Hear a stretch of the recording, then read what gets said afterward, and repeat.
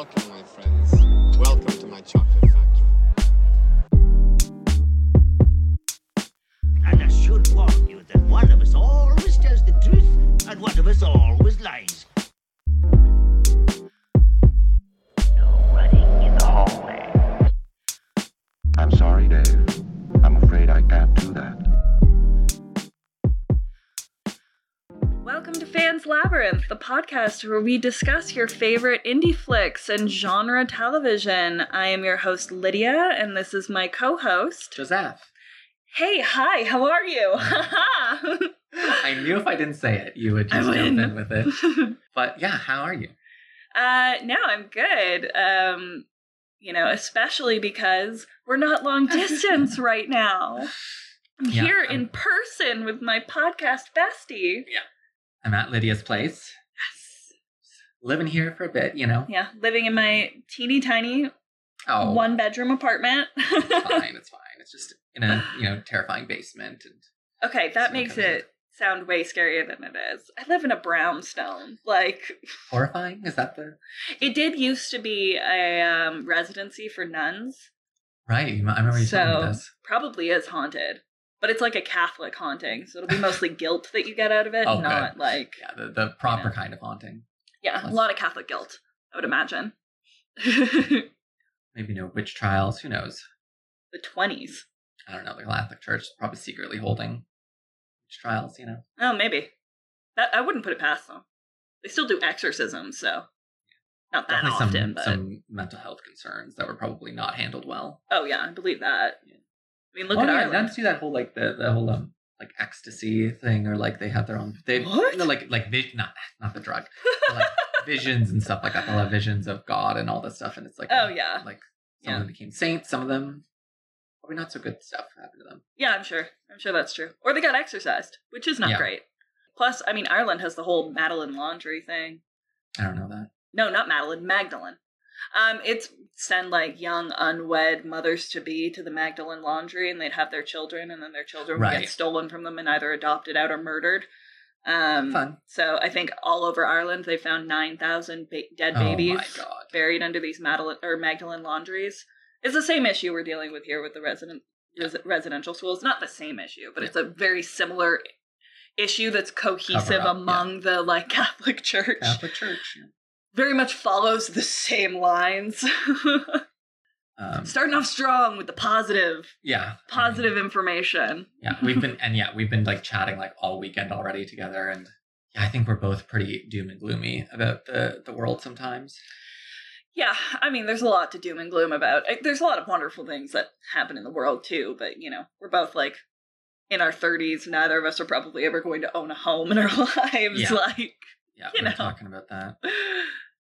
So. And that's less serious of an issue than, the fact we were talking about, climate change and everything. Well, yes, yeah. Dying. Well, yeah. I know. Not that I would have wanted to die young, but objectively it would have been cooler to die a really cool, fun party girl than, now as a depressed, single, 30-year-old office worker. Although I guess dying in a climate disaster would be neat. Definitely get into the history books that way. So why don't we just jump right into the media we've consumed? Sure. What have you been watching? I forget. Sounds about right. I have it in a note. Nope, that's my grocery list. Okay. So with my mother, I was at my parents' place last week maybe, and we were watching a independent horror movie on Shudder. Because I still pay for that, even though I don't use it very frequently. Mm-hmm. So we watched a new one. It's an Irish horror film. Called The Boys from County Hell.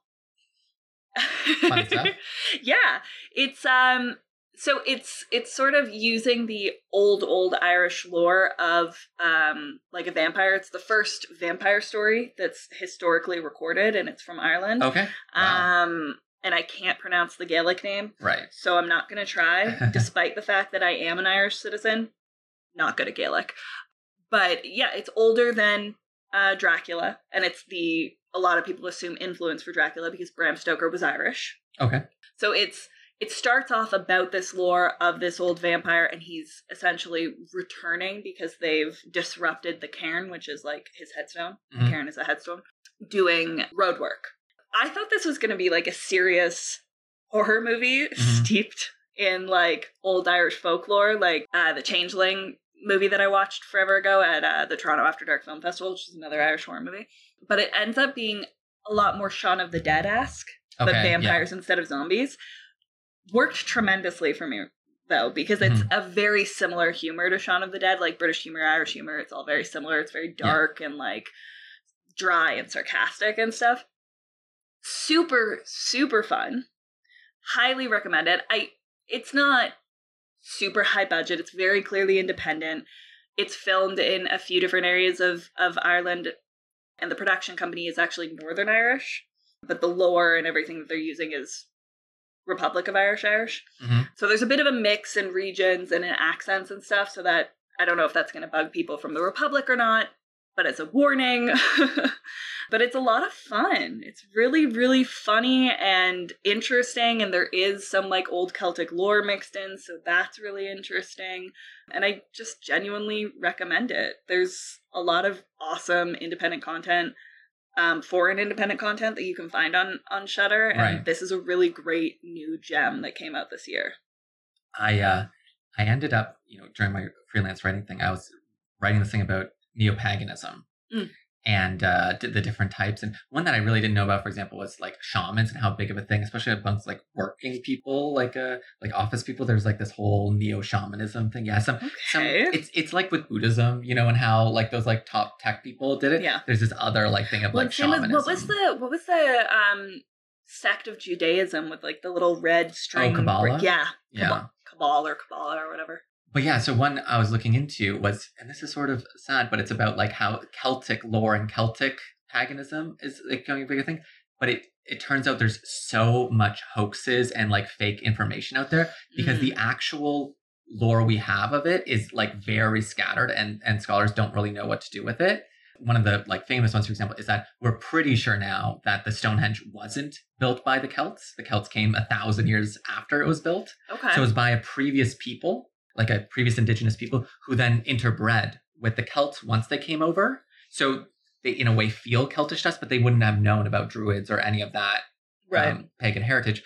So they're like some of these most famous, iconic things that are used in, all these books being put out or all these fun things being put out about Celtic stuff. It's just a mess. Whereas honestly, a lot of other neo-pagan stuff, there has been at least a little bit of scholarship done and people have some connection to things. But I found that fascinating. I had no idea about any of that stuff. And again, I only just read, a few articles about it and whatnot. But I was surprised that it's like, people are like, yeah, it's pretty sketch out there. I didn't know that. I mean, I grew up on like old Irish folktales and urban legends and stuff like that. Like all of the books that I got when I was a little kid, the little like chapbooks and stuff were about old Irish folklore and Celtic folklore, which I found really interesting. Not on this vampire. I had no idea that the oldest recorded story of vampires is Irish. Like I had no idea about that. I'm sure there are older cultures that had vampire mythology, but they didn't have written record at the time. So the oldest like written record of that is Irish, which I find super fun and interesting. But yeah, I watched, as I've been doing a lot during the last few months, I watched things with my mom too. So we went and finished the second season of Succession, and it was equally incredible. I mean, this show, so I'll just do the quick rundown in case you didn't watch the episode where I talked about the first season of Succession. So Succession, I like to liken it to like modern day Game of Thrones because it's about it's like a dynasty. Yeah, it's a dynasty, big media company, and everyone is after that CEO top spot. Yeah. And it's Logan Roy, this guy who has made this. It's basically the Disney Fox conglomerate is the company here, where they just own a mass amount of media, mass amount of news, worth billions and billions and billions. And his 4 kids are each vying for the top slot. And then as you go through, there's other people in the company who are also vying for the slot. Yeah, okay. And so season 1 is about him getting Logan Roy getting a stroke, and everyone being like, so who's going to take over? Right. So season 2 now, like basically the top slot is still being fought for. It's still very contentious. And the kids in particular are each really have set up different sort of strategies to take their place. And so season 2 is about them each doing it. But season 1 ends with the main candidate, you could say, comparing it to Game of Thrones, the, not Jon Snow, who was the oldest? Rob Stark. There's the Rob Stark character had his sort of moment where he was ruined in the season 1, and his top slot, everyone's like, oh wow, he's not the best candidate anymore. Right. And so now everyone else is like really trying to take over that power vacuum. And it's just, look, it's all white people, it's all rich people. And season 2 actually highlights more how Republican they actually are too, which kind of makes it grosser from that standpoint. Yeah. But the actual dynamics of these characters is just, it's so good. I just cannot believe it. Like every episode I watch, it feels like watching like 2 movies. It's just so much richness, so much good plot twists, rich characters. And my mom loves it too. I love that she loves watching so many of these like very serious shows with me. It just feels like such a good use of time, because it's hard to binge because these are just it was the same with me in Game of Thrones. I don't know the people who binge Game of Thrones how you do it, because there's just so much happening every single episode. And there's so much of a journey to go on.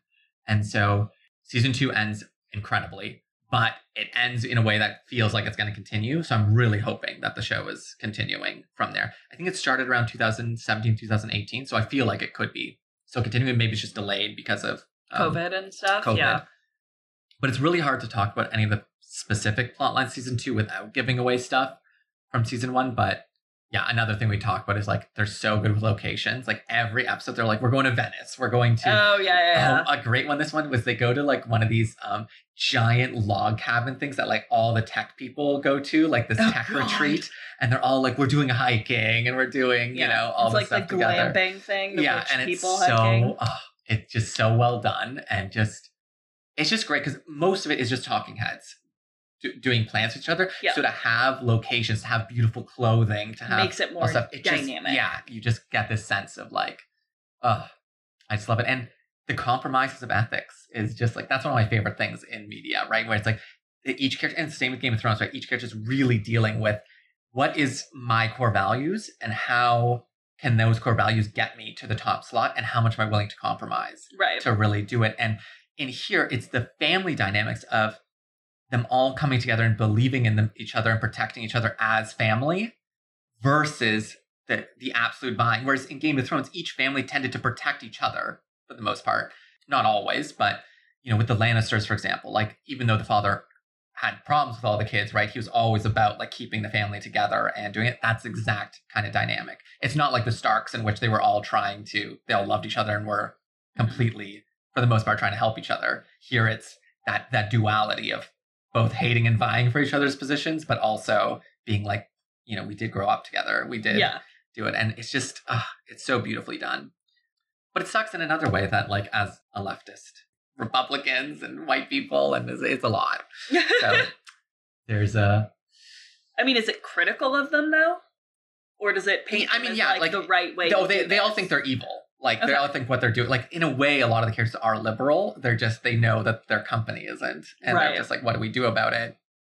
It's tricky, and I don't think it's a real look into how Republican families actually act. I feel like they actually do believe in those values more. This family is like, except for the father, basically none of them really believe in it. They're just like, this is the business. Yeah. This is what works. Right. I see what you mean. But yeah.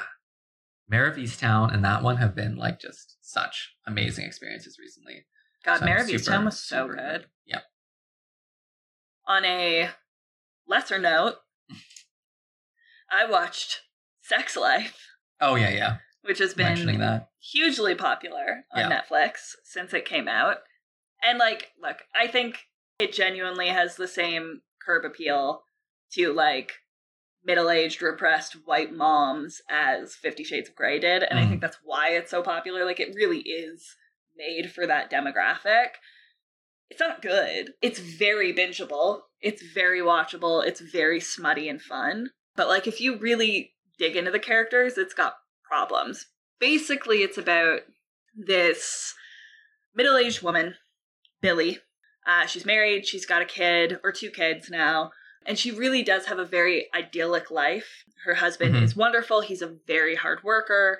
He's great with the kids, takes an active role in parenting, so it's not all on her. They have this beautiful, beautiful house in the suburbs.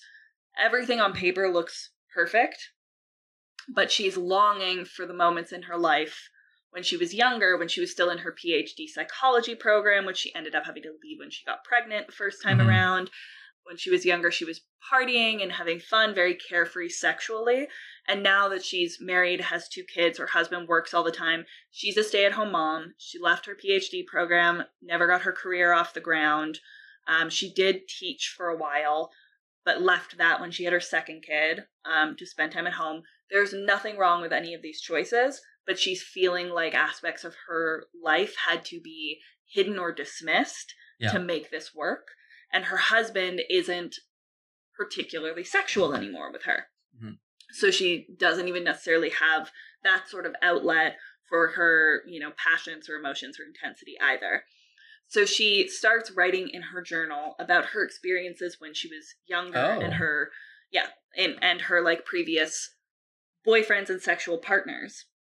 And she ends up focusing on this one previous ex-boyfriend that she had a very tumultuous relationship with. It was a lot of like on again, off again. They were very toxic at different points to each other, but it was like super passionate and super like sexual and loving in a very different way than she is with her husband.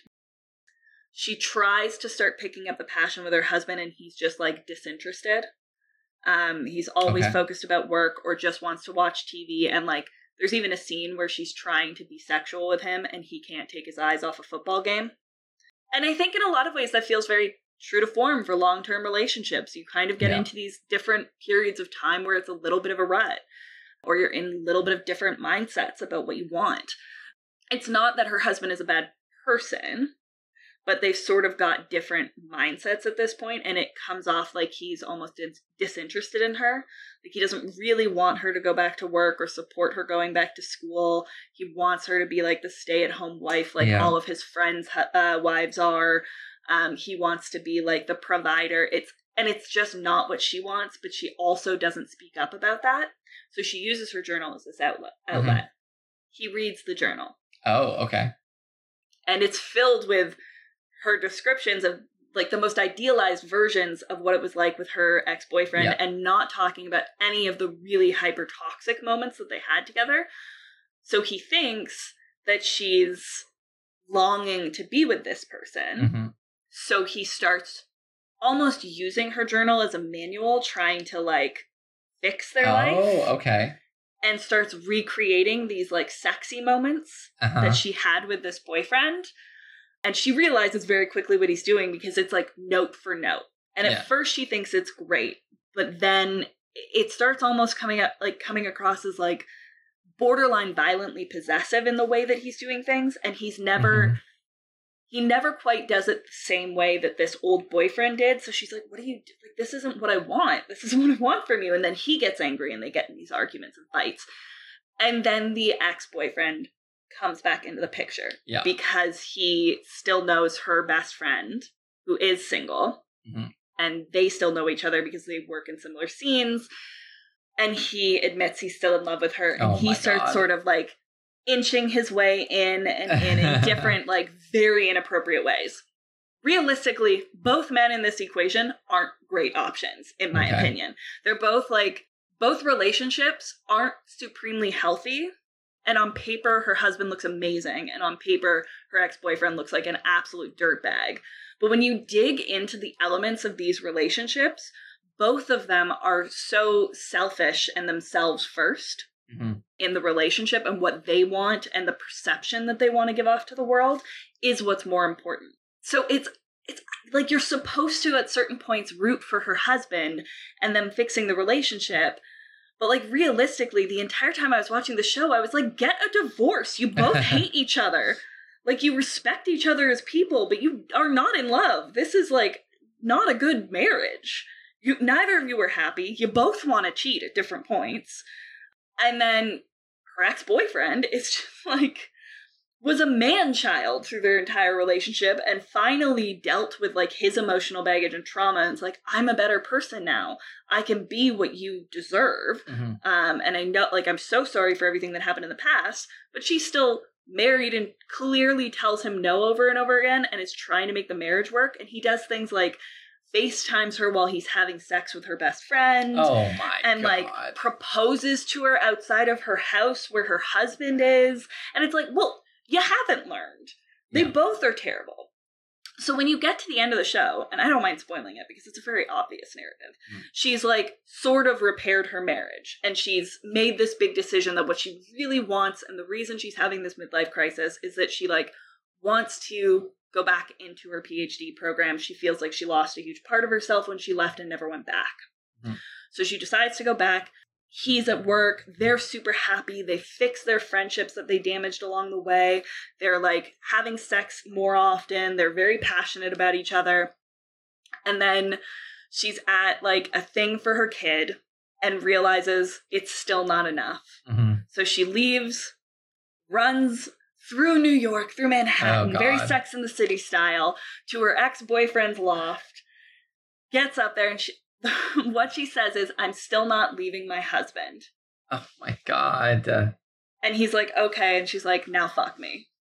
Oh my And I'm God. like, so the answer to your problem is that you just like so selfishly think you deserve to have both. And I don't have a problem with non-monogamy even. Mhm. If that was like the whole point of this and they decided like mutually to have an open marriage, I think there would be a really cool conversation about like what marriage can be for Mhm. some couples. But they don't do that. She is still actively cheating on her husband with this man who is like vehemently and passionately in love with her. So nobody is getting what they want but her. Yeah. The husband now doesn't trust her to such a degree that he's tracking her phone and knows that she's there. So he immediately calls the woman that he was going to cheat on her with, get a divorce. Yeah. So much of it feels like they're trying to say women should have it all, they can have it all. But a lot of it feels like they're shaming like moms who choose to be stay-at-home moms. Like they're always unhappy. Because Mhm. even the other stay-at-home moms that you see that she's like friends with out in the suburbs all talk about how they're sexually unfulfilled, or Mm. they dream about their ex-boyfriends, or they miss working but they can't go back to work, or whatever. Like all of them talk about all these out, and they're like, but you just have to deal with it because look at everything you have. And it's like, well, you don't though. Mhm. You can talk about these things and you can find solutions to them that actually make you happy and not feel like you're being unfulfilled. Like there is such a thing as women who decide to be stay-at-home moms who are entirely fulfilled and so happy with that choice. Not a single one in this show is. Mhm. The only people in this show that I saw that seem genuinely fulfilled are her her previous advisor when she was in her PhD program, who is hyper non-monogamous, and that's like a big part of what he talks about with psychology and relationships. And that's a big like part of his study is monogamy and non-monogamy and how to create a fulfilling like long-term That's relationship. interesting. But they don't dig into it. They Mhm. just briefly mention that's what he believes in. Mhm. But he has a very happy long-term marriage. Yeah. And then her single friend, who is at the top of her field with work, Yeah. and has amazing boyfriends coming in and out when they're what she wants. She even at one point has a boyfriend who asks her to marry him, and Mhm. she has a discussion about whether it makes sense for her. She decides not to marry him, and she's so happy and fulfilled with that choice. But everyone who is married and has kids and is monogamous is desperately and angrily unhappy. Yeah. And I'm like, that feels not feminist to me. Like, you're very much shaming a traditional choice, and the point of feminism is that you should have that choice. Just like you should have the choice to be a working mom, just like you should have the choice to be single and flirtatious for the rest of your life. Like, I think the thing is, like, you know, I think there's a particular feeling or frustration that the creator is having here, right? And it's just like projecting on too many of the characters or too many things. And this is the fantasy. It's like, how, if you're having a sexless marriage, how do you get out of that? What's the thing? And this is one of the fantasies. It reminds me of us watching Younger too. Yeah. And they're like, they're looking for ways to get out of this problem of being a housewife, being older and feeling unfulfilled. It's like, what do you do? And that's the thing. I would have no problem problem if they were, like, if she actually openly discussed wanting to have an open marriage and a non-monogamous relationship, or if they got divorced and she started dating a bunch of people like she does in Younger. Like, I don't think any of those things are problematic, but the fact that every married woman is, like, sexually repressed, that's fucked up to me. At least have one happy, like, traditionally married woman to offset the amount of vitriol you have for, like, traditional marriage. We've been, and this whole weekend, we've ended up talking a bunch about getting older and relationships and whatnot. Relationships and stuff become so different as you get older. You think something there? Yes. 100%.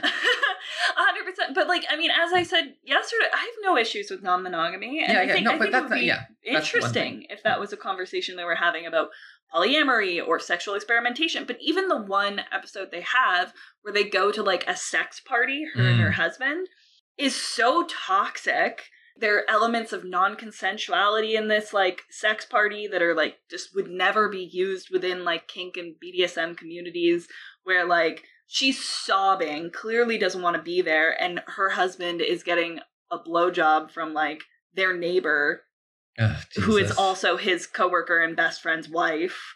Oh my God. While he's staring at her and she's sobbing, wanting to leave. Like, this is not what I'm looking for from our relationship. I need you to understand that. And then she tries to leave on her own, and his friend, the husband of the chick who's blowing him, starts hitting on her, and she's like, I want to leave. She's sobbing. He's like, I can give you what you write about in your journals. Let me try. And she's like, get off me. And then it turns into a fist fight in the middle of this sex party. And I'm like, you could have at least had the integrity to show an aspect of a non-monogamous community in, like, a moderately positive light. But really all you wanted to do was, like, justify cheating and not have a genuine conversation about, like, polyamory, non-monogamy, kink, or sexual exploration. Like, none of this feels like you're having a genuine conversation about it. You're just a self-insert exploring your own problematic fantasy, and you want to justify that. And that's gross. You want to hate on monogamous couples, but not actually explore the elements of non-monogamy that are very healthy, have, like, defined rules, and are interesting communities. Yeah. It would be cool, too, if it was, like, an actual explanation of, like, one podcast I listened to is a guy who really, he was actively trying. He feels like he's internally, like, quite a monogamous person, but his partner was very polyamorous even before she met him, and just their exploration of all that kind of stuff in the ways that it actually exists and all stuff. He thought they set these things up fairly and everything like that, but it's just about his own internal choices and his own internal feelings towards it. And so that's a kind of interesting conversation to have of, like, experimenting with those things, feeling frustrated, and how do you navigate those things. But if it's being dishonest from the get-go and being like, this is all very toxic, same with 50 Shades of Grey. Yeah, exactly. Same with these things. And it's like, it's nice in a way that these things are finally being explored at all in the mainstream and looked at all. But then you're having this first phase of stereotyping or not taking it seriously, or just thinking, like, what your fantasy of it is rather than how it actually is in the real world. I don't know if it's as offensive as 50 Shades was to the BDSM community, but I would imagine that there are a great many polyamorous people who would watch that, and a great many, like, monogamous couples that are very satisfied and happy that would be, you know, kind of offended by the perceptions of both the polyamorous and non-monogamous community, as well as the monogamous traditional marriage, stay-at-home mom kind of community. Like, it's just shitting on both sides, and really all she wants is to be able to, like, cheat with one specific person, but still have her perfect suburban life. And it's like, well, you actually had the opportunity to essentially have that, and you were just entirely dishonest and unhappy with it because you like the taboo of it. Like, really what you're exploring is the fantasy taboo of having, like, a mistress, more or less. Yeah. A mister. There's no good man word for it. The other man. Kept man. No, I don't know. I guess that's... But that's more of a... like, house husband thing. Trophy husband. Yeah. No, I haven't really finished much else at the moment. I watched, because it's new on Amazon Prime, but not a new show, season 1 of the Nancy Drew Show. The new Nancy Drew Show. I did not even see that come out. It's on Amazon Prime. It's super fun. Oh, yeah? Yeah. I mean, it's very Riverdale-esque. Okay, well, you know, like, the mystery and the melodrama of teenagedom and stuff. I actually think it's far better written Okay. than Riverdale.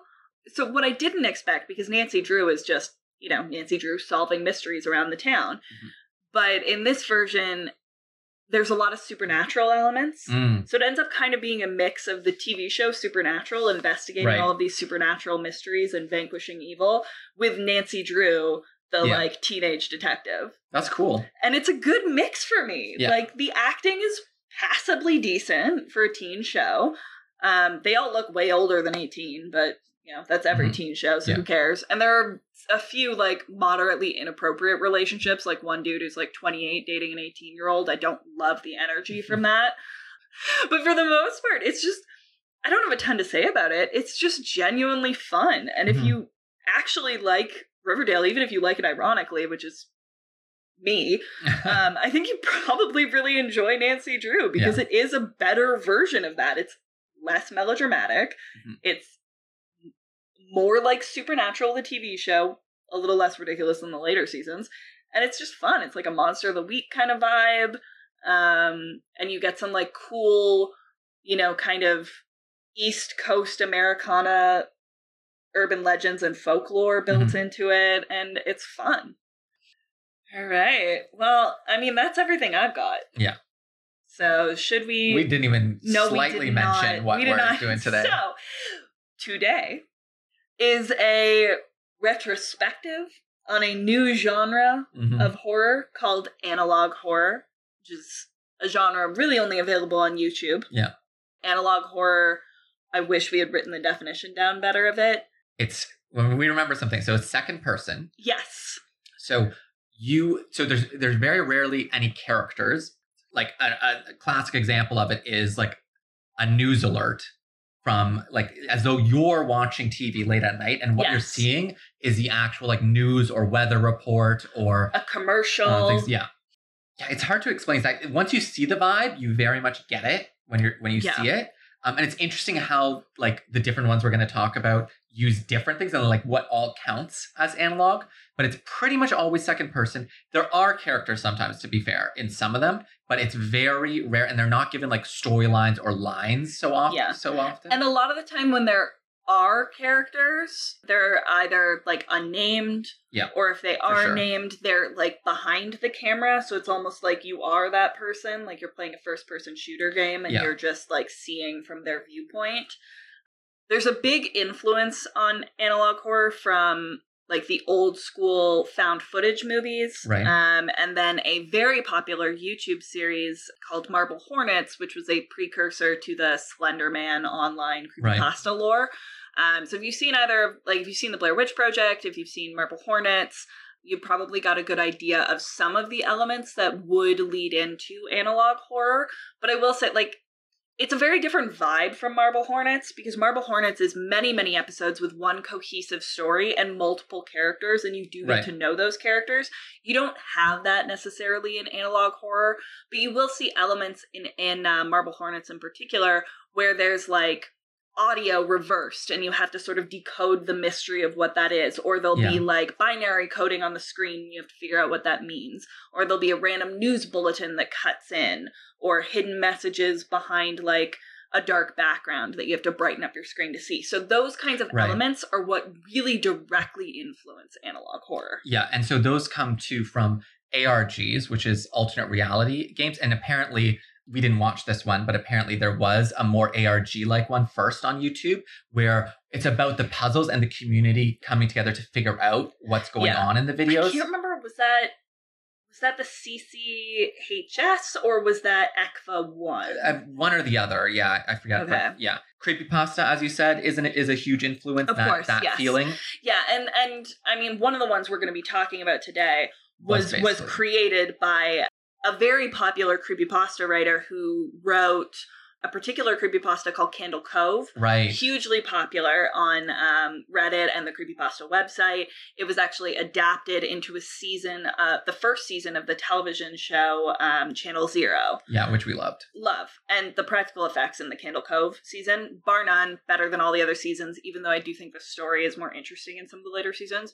That creepypasta really lends itself to the eeriness of your imagination. And I feel like one of the ones that we're going to talk about today is probably the most influential, one of the earlier examples of an analog horror.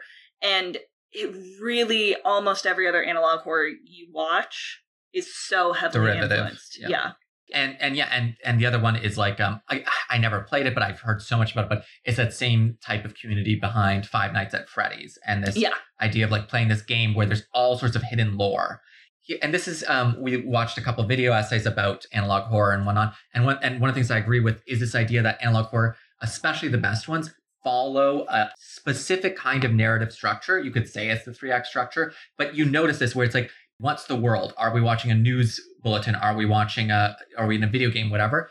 Establish everything is mostly normal with a bit of a obvious, like something weird is going on here, right? Yeah. Then you get to the middle where you notice that things are effed up, like something is definitely creepy, and then there's a huge climax and like here's the big reveal of things. It's not so much that there's hidden stuff in between it though. Sometimes things go really fast, sometimes there's little things like that, but you could just pause and find it, right? It's not as though you have to rewind the video and go over 7 times to figure out all the different pushes. You kind of get the atmospheric vibe and the horror. Yes. That's what these things are excellent at, that vibe. To get the horror, like there are mystery in a lot of them that if you want to dig into the lore, you want to get into the community, you absolutely can.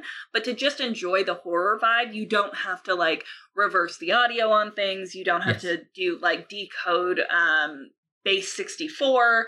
But if you want to be part of that community and part of that mystery solving, you absolutely can choose to go that route. I think there really is, if you're a horror mystery lover, there really is something for everybody to get out of analog horror.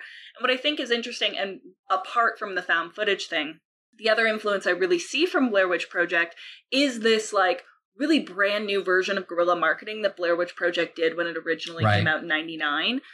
Is so similar to this like scavenger hunt mystery solving that a lot of these analog horrors do, where you have to decode things, go to secret websites, go to forums, because that's exactly what Blair Witch Project did. It marketed itself as an actual documentary of footage that was found by people who went missing. And there were like forums with missing posters and tip lines you could call and hidden websites that you had to decode things to get to. This was so new in an age where like the internet was really nascent for like the average everyday user to do this level of like mystery solving guerrilla marketing online entirely. And it's so similar to what a lot of these analog horrors do, where there's like broken website links that you have to put together and code that you have to break and audio tracks that you have to reverse to be able to figure out what's being said and stuff like that. That's really the big influence I get from Blair Witch Project. There's a couple videos here and there in the analog horrors we watched that have like that true found footage feel. But for the most part, they really don't feel like a found footage movie. Like it's like an actual documentary or something and you find a tape. But that guerrilla marketing aspect that goes hand in hand with early found footage and like the mystery behind found footage, that is what's so good in analog horror. So the first one we watched, which was sort of famous and sort of sparked the whole genre, it's really the cutoff point. True analog horror. Is Local 58. It is a series of 6 videos around 3 minutes each. Little bit of 3 to variation. 6 minutes each. Yeah. There was a season 1 and season 2, and apparently they came out over the course of like a long period of time. We watched them all like right away, so we really got this condensed experience. But yeah, what did you think of them? I loved Local 58. Of all the ones we watched, I mean, the other ones we watched, there were elements of them that I really enjoyed, but Local 58 worked really, really effectively for me because even though each video is a really like independent, super short movie, there's a common thread between them of like that creates a sort of world building of what the like monster or entity or like horror element is in that region that Local 58 is coming out of. So Local 58 is a local, in this world of analog horror, it's a local television station. It starts out with a sort of like weather bulletin and then goes from there, but it's all in this same localized region because it's a local television station. So everything bad that's happening is happening in this region. And I think it's interesting that even though not all of the videos connect, you have that common thread of it being the same, like, county Mhm. that's being affected by whatever, like, sort of insidious force is coming in. And I like that. I like that there's Yeah. a bit of world building, even though it's super sort of, it takes a back seat. It's not important, but it creates a cohesion for me. Yeah. You know, right away, you could see the vibe and you could see the feeling of this nostalgia that I think especially what Local 58 was getting at was that feeling of you're watching television late at night to go to bed. And Yeah. like something like infomercials would turn And it's on. your local or- TV station, so sometimes the air just goes dead and you have like the snow or that color block thing, the signal test screen that pops up really late at night when there's no more Yeah. programming. Yeah, I've definitely seen that for like tornado warnings and like Mhm. inclement weather. And so they do a good job of using those noises, using that nostalgia, using that feeling to evoke, in the first one, for example, this seemingly fight between two entities of some sort, Yeah. battling over the station of like warning you to look outside and look at the moon, or to don't look outside and that it's really Yeah. dangerous. And the vibe is mysterious enough and interesting enough thing. Whereas so many of the derivative ones, the problem was always that because you already knew about other ones that have done this, Yes. you kind of got this feeling of like, it's too obvious what you're doing or too Yeah. things. Whereas these first ones that you're encountering, you're like, what is happening? Like, what's going on in these different encounters? And like, what am I feeling like being here as the second person getting Totally. this information? And I think, you know, you made an interesting point where we were talking about it yesterday while we were still going through everything, that this kind of analog horror can exist in real life because there have been cases Right. of local television stations or news bulletins or emergency bulletins being hacked Yeah. and having like either going out live when they shouldn't have to create a panic or being changed to look silly or insidious or weird. So this has happened. There's been a few cases of it happening, and I completely forgot. I work in cybersecurity, and I Mhm. completely forgot that this was a thing that happened. And I think it was interesting that you brought that up because even though, you know, it is a little ostentatious, like don't look at the moon, do look at the moon, there's an element that's rooted in reality where like you know that this kind of hacking can happen. So it feels kind of almost a little scarier that even though, you know, you're not afraid of the moon, it creates a distrustfulness that feels very rooted in reality. Where like, I don't know if this is coming from like an outside hacking force and the actual government. I don't know who to listen to. Yeah. Should I look outside? Should I not look outside? What's the good bulletin? And that feels very rooted in reality. The cutting edge of horror is often connected to things we're actually concerned about and fear in our everyday life Yeah. today. And I think there is there's a lot of American influence here, right? There is a distrust of the government and not knowing what the government's up to, you know, alien abductions and horror, and that world is often connected with the 70s fear of the government and like Yeah. government experimentation and whatnot, all that connection, you know, in the X-Files and these things. And so that fear connected with a lot of these creepypastas and stuff that we now have today, it makes for an interesting new level of horror. And, Mhm. you know, when The Ring came out, when new slashers come out, when new areas of horror come out, it's always so cool because it's a fresh experience. And actually, I do want to bring up one that I liked. I think it was like sort of one we ended off on, was one that was really effective for me was The Back Rooms. The video we Yes, watched at the the like end. liminal space. Yeah, I is it love this liminal space. Liminal Yeah. space. So there's a new idea. Another influence on the stuff is this liminal space idea of these nostalgic fears we have of spaces. Like imagine these arcade places and those weird laser tag places Yeah. too, and they have very particular kind of patterns and stuff on them. But if you remove all the people, especially the people, but usually most of the stuff too, Yeah. and just see the raw one, there's some weird sense of horrific, almost apocalyptic nostalgia there that brings us into this weird headspace that's very hard to explain. You can look up these spaces for yourself to get It's it. like old abandoned theme parks where Yes. like the forest has grown into it, Yeah. but all of the equipment is still there. There's something very eerie and haunting and disquieting about it. Yeah. And same with like abandoned malls. Oh, Right. the pictures you can find online of abandoned malls where like vines and dirt and leaves have all grown in and like the shops are bare, but all the signage is still there Mhm. and there's like mannequins toppled over. It's so unsettling because it feels so familiar and then so detached from humanity at the same time. Yes. And so that sense, the Backrooms is a really cool variation on that, where it talks about this idea that is true in video games, is that often what you can do is you can fall out of the world in a video game. So a video game is sort of built in this certain world, and then if your character accidentally like touches a wall or touches the floor the wrong way, the character will fall out of the world, and it's just this giant black or white space, totally empty outside of it, right? So the Backrooms has this idea of like, what if in real life you hit that edge and you fall into the back rooms of reality, almost like we're in the Matrix. You fall into the further back areas, and there's this whole mythology that then is talked about in this, about levels 0 through 3, about these 0 different. through 2. Well, he said that because no one gets to 3, and he said 3 is for another video. Right. Okay, you're right. Yeah. But in video 1, he talks level 0 just being this infinite repetition of this strange liminal space, yellow wallpaper type place, and where you're seeing the doorways, and it's exactly that you can see maybe 3 rooms ahead, but no more through the doors. Yeah. And it's just this infinite repeating pattern. But he says that there's also these creatures. Every once in, a day of walking, you might encounter one of these creatures, which are like kind of humanoid, kind of crawling on the ground. Reminiscent of, if you've seen the movie The Descent, right? The creatures that she runs into in the caves. And honestly, The Descent gives me the same kind of feeling. It's almost a borderline claustrophobia. Even though in this Backrooms, it's lit up.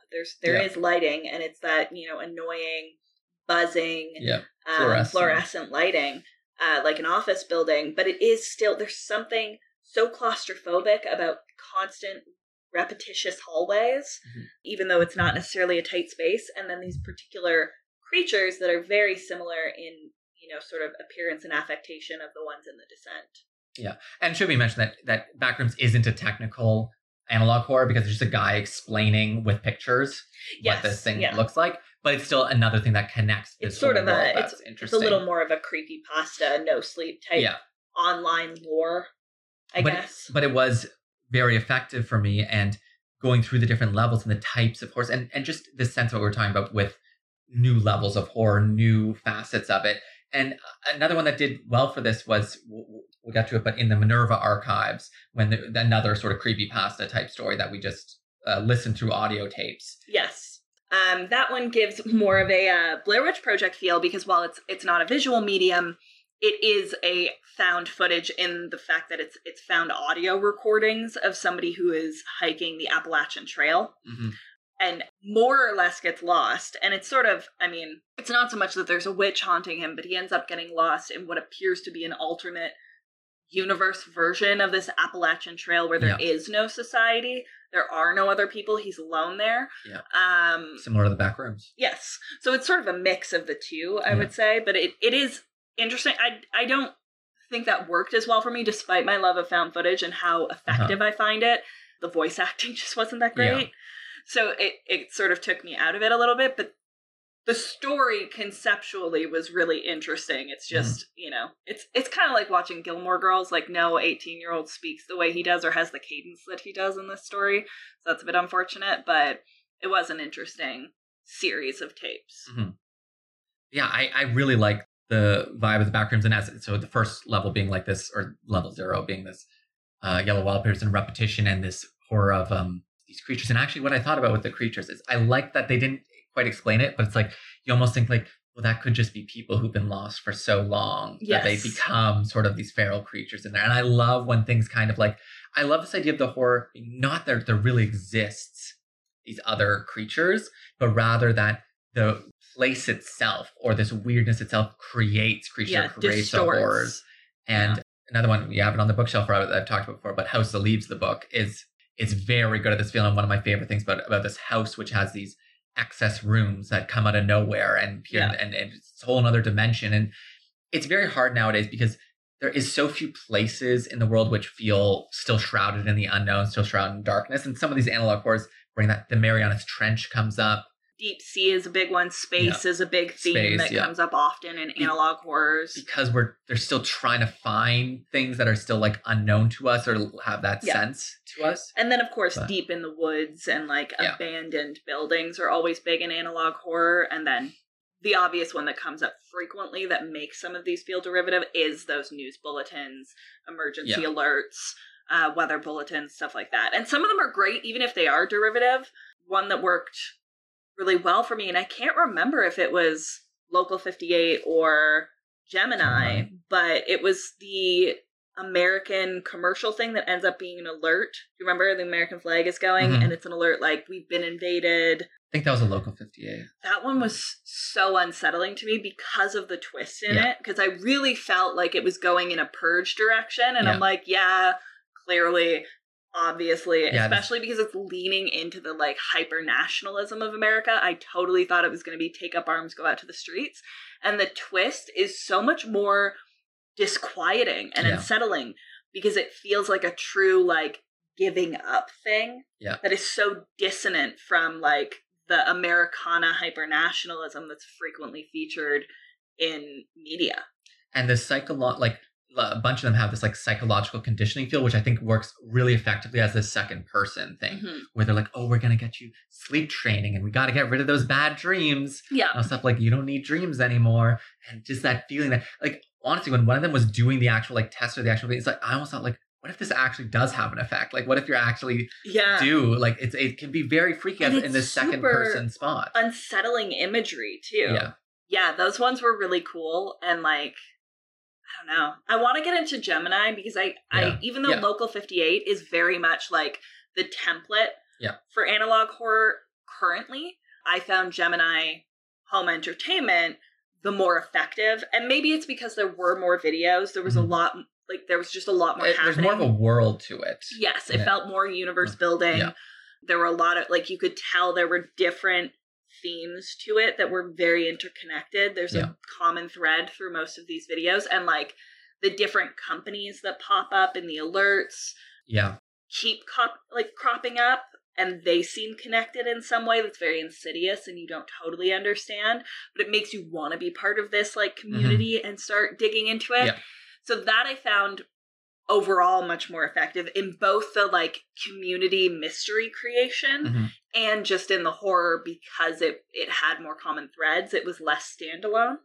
But Gemini, I don't even know how to describe it because there's so many videos. Yeah, well, just to compare the two, like, I think my position on I like Local 58 as single videos you're watching, like some of the most powerful, like great feeling. Yeah, that very much that first one of Local 58 is just, it's so effective, and it is really the template of the perfect version of that thing. And there's a lot in Gemini, a lot of single videos, which I found not so effective, but they were trying to be creative. They're trying to do different things. And so some of them didn't work as well for me, but that's, what it is. Same with Minerva Archives, especially, had a lot of duds for me. Yeah, I agree with that. They kind of became too hokey, too jokey. I couldn't take it seriously as horror.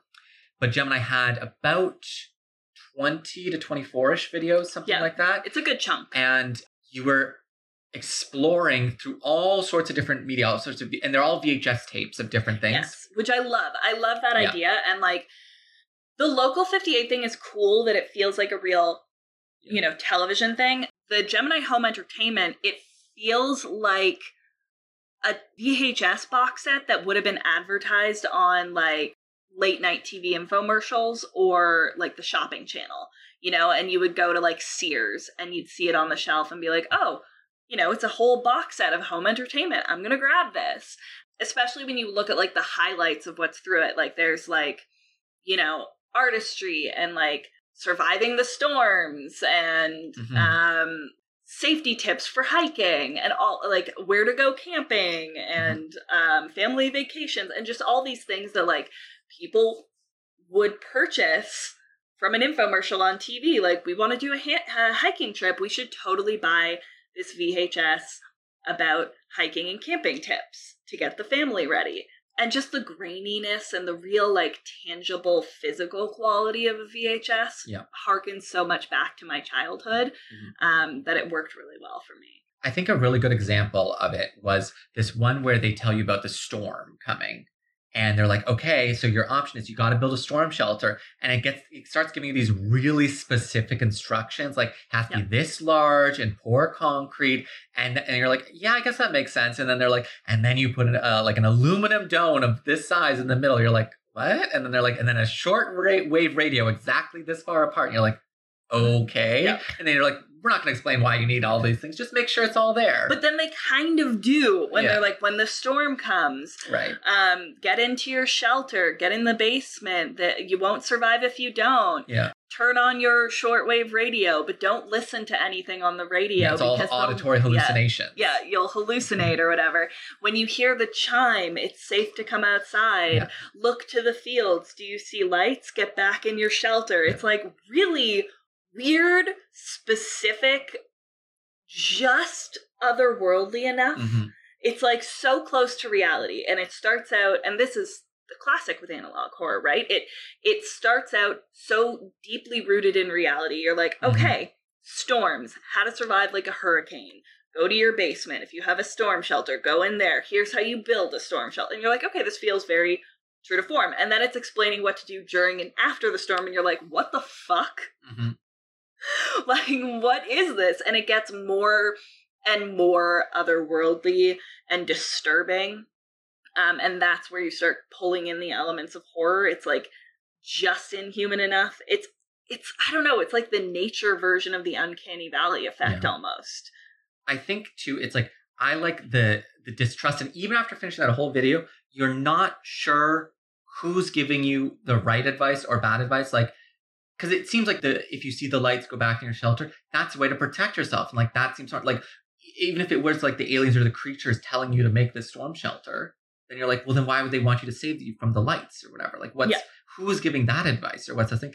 But at the same time, the stuff you're doing does not seem correct in the storm shelter itself. Don't listen to your shortwave, like have a shortwave radio, but don't listen to it. Anything you hear is an auditory hallucination. And that comes up a lot in the Gemini home entertainment.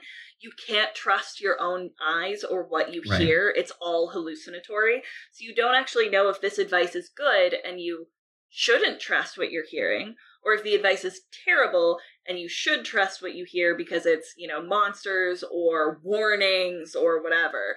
So you end up in this space where you're like, well, I don't know what to do now. Yeah. I'm stuck. On the other hand, like, I think like a bad example of one was this one about earthquakes. And they just basically admit they're like, there's tremor worms. Yeah, it really felt like they were doing like the analog horror version of Tremors. And I'm like, well, we already have Tremors. And they just admit it, what it is at the end, and just do it. And you're just like, you're not getting that sense of like distrust or confusion. And that's what helps to really get that sense of alienation, Uncanny Valley. The one that I did love, though, was the video game one. Yeah. Just from the sheer talent of it, like it really felt like an actual late 90s, early 2000s computer game. And it's called Lethal Omens. And it ties in 2 or 3 different companies that you hear from earlier. So it ties in the storm shelter thing from that video. It ties in the Regnad computers, because it was created by Regnad computers, and the very creepy AI stuff that they put in, which so effective today, because you've got this like retro futurism vibe going on with analog horror. Yep. And AI is such like a poignant part in our history right now, that it creates an interesting dynamic. And the video game feels like something you would have played as a kid. And then these like just vaguely disturbing elements start happening where it's like, this feels like it could happen in a real video game, but because you've had all of the setup of these other Uncanny Valley, just outside of reality, distrust the government videos that set it up, you're like, what the fuck is this video game? It feels like it's trying to condition me or like bring me into like a cult or something. It's so weird. Well, and it puts together so many of the creatures and ideas that we saw from previous ones. Yes. Like we haven't even talked about how, so the Gemini home entertainment symbol is a planet, which we learned is like Neptune. Yes. And how there's like this exploration of the solar system, and then there's like this extra planet.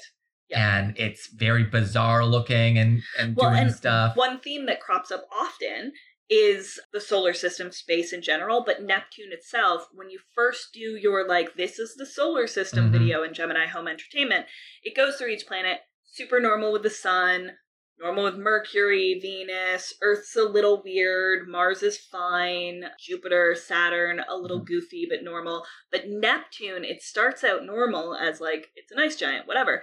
And then it says like Neptune has mutated or something. It has begun.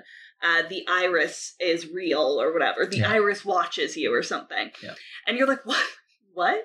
And that theme comes up often. And the fact that the symbol for Gemini Home Entertainment, the symbol on the box set, the symbol that comes up every single video is Neptune. And in some videos, Neptune is distorted, or like the video file is corrupted over where Neptune is, or the colors change of it. It seems like this common theme that the eye of the storm on Neptune is something otherworldly. Yeah.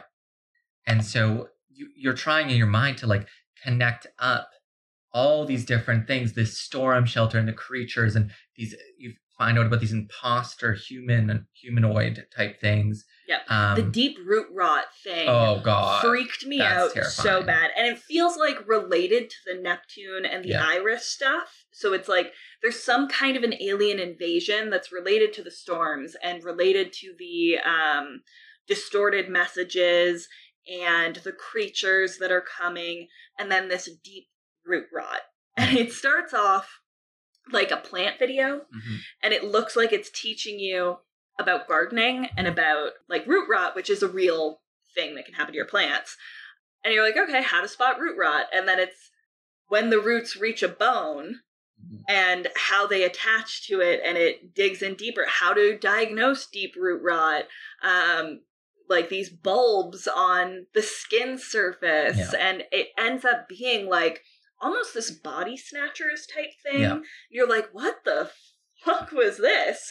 And it doesn't come back up until like 5 or 6 videos later, and you actually see what full-blown deep root rot looks like on a person, and it is so disturbing looking.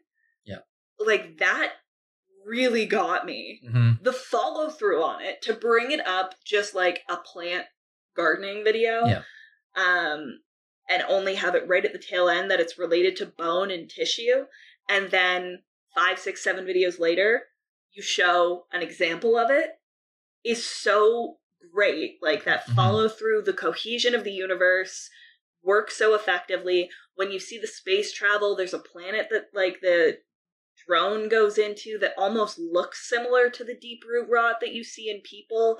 So you're wondering if this is coming from space, and then you see the full-blown, not partial, not somebody who just has the beginnings of it, but what it looks like when it's completely taken over. It's so effective and so disturbing looking. It's connected to so many things that we care about, like this, like how popular conspiracy theories and like connections to, like, is it lizard people, is it these things, and those are all connected to political stuff. And none of these videos are really political, but I mean, they're not political though, because so many of these are government agency. That's true, but like bulletins or CIA drops and stuff like. So some of these are genuinely like coming from government agencies, or maybe they're political in that sense, but they're not like they don't feel like they're trying to dunk on the libs or but it does feel like a general unease in your own government. And then in that other thing. And you're like, I don't know what to trust. Exactly. And, you know, with the computer thing, right? It took me a little bit with those videos to start figuring so, but it is connected to the solar system and this idea that maybe the aliens are, the AI wasn't really made correctly. It's just that it's connecting to a signal of some sort. And there's a couple videos on the signal thing, right? Like, you have the signal one where at the end of that video, they're like, we have made great advancements in our AI thanks to our client, and we hope to meet our client in 7 months. And you're like, is the client an alien? Is that what like the AI is trying to connect to or has successfully connected to? And the client, the alien, is like manipulating these like scientists into causing an invasion. And then you get a little further and you see this like drone, which we've put on, you know, we've put drones on Mars, etc. But this like drone that's taking photos of space. And it's going around the like certain areas of our solar system, taking photos of different planets and moons. So it's doing specifically Jupiter, Saturn, Uranus, and Neptune, and taking photos of the planets and the moons. And then it gets to Neptune, and this drone gets lost trying to make its return trip, and goes into, like, gets pulled into a gravitational pull, starts seeing moons that are distorted, mutated versions of the moons that we know around these planets, and then new moons that we've never heard of, and then gets pulled into the gravitational pull of this planet. You can't tell what planet it is. It goes into an iris, recurring theme. So that made me think maybe it's Neptune, because Neptune is mutated, and all these moons are mutated around it. Gets pulled into this iris, and it almost becomes like a biological network, where it's got like an esophagus and a sphincter and a like respiratory system, and everything inside it that this drone is taking photos of looks very similar to what we've seen of the deep root rot at that point. And then the drone gets lost for 7 months, so there's no pictures, and all of a sudden it turns back up heading to Earth. You're like, what the fuck happened? And we find out, that this drone was sent by Regnad Computers, which is the company that was creating the AI. It was the company that was creating the sleep thing, which was like the neurological net, similar to what Elon Musk is trying to do. And it's also the company that was doing the signals, and that it was hoping to meet its client in 7 months. And this drone gets lost for 7 months in a video that is 7 minutes long. So like this recurring theme of space and aliens and invasions and insidious AI and technological companies. And I think that works really well because although it is so otherworldly and so ostentatious, there is an element that's rooted in reality, because we do have a genuine fear of things like AI. There are a lot of people who are afraid of technological advancements. Space is such an unknown that we totally do not understand and freaks a lot of people out. So there are a lot of elements here that come together to create both mystery and horror. Yep. And I am a little sick of like how much they use this influence of Lovecraftian and even the word and whatnot. Yeah. I do think there is more potential for the genre, and like that things could move into different directions. It always feels like it's these tentacle monster alien things. I agree. But I agree. One thing I did like about, Gemini Home Entertainment is that there were a lot of different types of monsters. Yeah. Even though they did all have sort of a Lovecraftian look to them, they were all different. There was a lot of cephalopod influence, which, there are a lot of creepy deep sea cephalopods, so that works really well. And then there were some monsters that looked like regular animals and had been sort of taken over by something, and that really leans into The Thing, that movie, especially like the special effects on the dog, where it ends up really mutated, but you can still tell it used to be a dog. The nature one specifically with the bear, where suddenly it's got these tentacles coming out of it. So I do agree, like, I am a little tired of Lovecraft. I like that there weren't really any videos where they mention Lovecraft. Unlike Minerva Archives, which mentions it fucking near constantly, and that's a bit exhausting.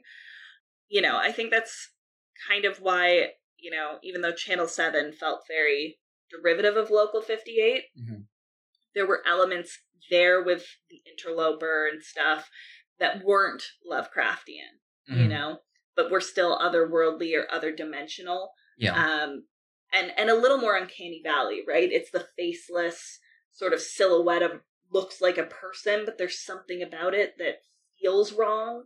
I love that feeling. Yeah, well, and people say, it's just Slender Man, like, is the influence there. I know, yeah.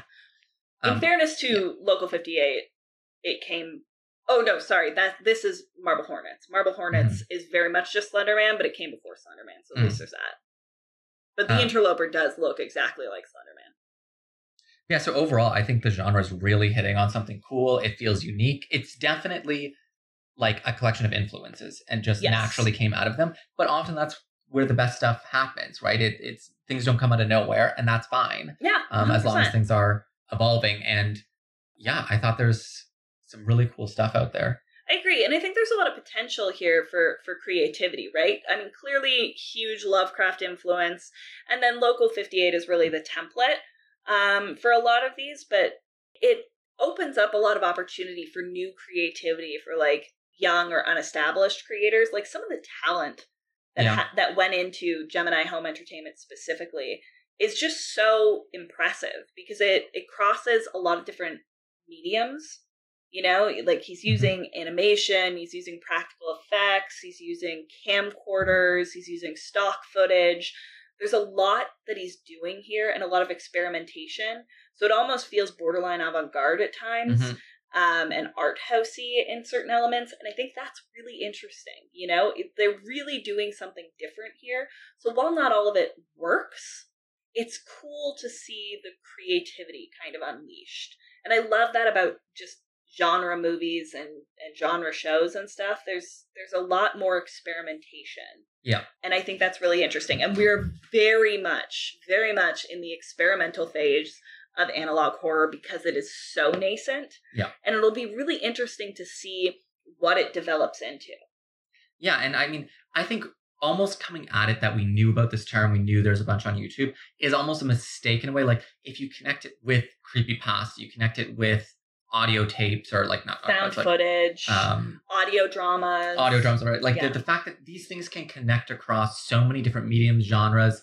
It can be, you know, links to things, or, you know, you go down a Reddit rabbit hole in the community and whatnot. And that is almost probably a better way to do it. Like, where you don't know. I was almost saying it's like, it would be cool if we could, like, on the YouTube, like, just whatever video's next, right? Just go for it. Because if you know exactly what you're going for each time and each thing, and you're like, this is canonical, this is non-canonical, right? You get the sense in which it's not that deep dive. It's not that being sucked into the back rooms sort of feeling. Yeah, it's not as conspiracy theorist. Like, we definitely went at it with like a critical kind of like a critique bent. And I think if you're interested in getting into this genre and you just want to get into it for the sake of getting into it and not to critique it as a new element of horror or horror film, then I think the right way to do it is exactly what you're saying. You know, like, just go on YouTube, search analog horror, and start watching stuff and get into what you get into. Go on Reddit and search analog horror. Go on the threads. Go on to the Gemini Home Entertainment r/GHE Reddit thread and just start doing deep dives and get into the conspiracy of it and the mystery of it and the community building of it. And you'll probably get enveloped in a way that's different than what we pulled out of it. But if you do want to take a little bit more of an academic tilt to it, if you do want to discover this as a new element of horror genre and like watch it grow and see what it turns into, then, you know, watch it canonically. Watch it the way we did and watch the video essays we watched. Yep. Yeah, it was a really cool time. Yeah. Very cool new thing, and first time doing YouTube videos as a main theme. Yeah. So that was kind of fun and interesting and very different, especially because they're so bite-sized. We were able to basically just spend an afternoon on it and get through a ton, which again helped with, you know, the critiquing and really understanding the genre. Highly recommend, especially if you're already into like audio drama podcasts, like the No Sleep podcast, the Black Tapes, Tannins, for the like mystery and community building of those audio dramas. I think that's, you know, if that's what you're into, you're going to love this genre for the community, the mystery, the discussions. You're going to absolutely adore it. And if you just love horror, this is an interesting new type. It's so new. It started in, what did they say? 2017. It's so nascent. So I think there's a lot of potential here. And it could fall flat on its face, but I would love to see what this looks like in 5 years. For sure. Well, thank you for listening to us. If you... I thought you were thanking me for a second. I'm like, oh, you're welcome. Yeah. No. Okay. No, thank you. Oh, God. But no, thank you for listening and indulging our, you know, YouTube exploration. You can reach out to us on Twitter at FansLabPod. We're also on, you know, pretty much all other social medias, Instagram, TikTok. We're not on Facebook. Don't try and find us there. Reach out to us. Talk to us if you're interested in analog horror, audio drama horror. You've got recommendations for us. Please let us know, because I would love to, you know, ingratiate myself more into this community. And thanks for listening. Yeah, thanks for listening. Right. Bye. Bye.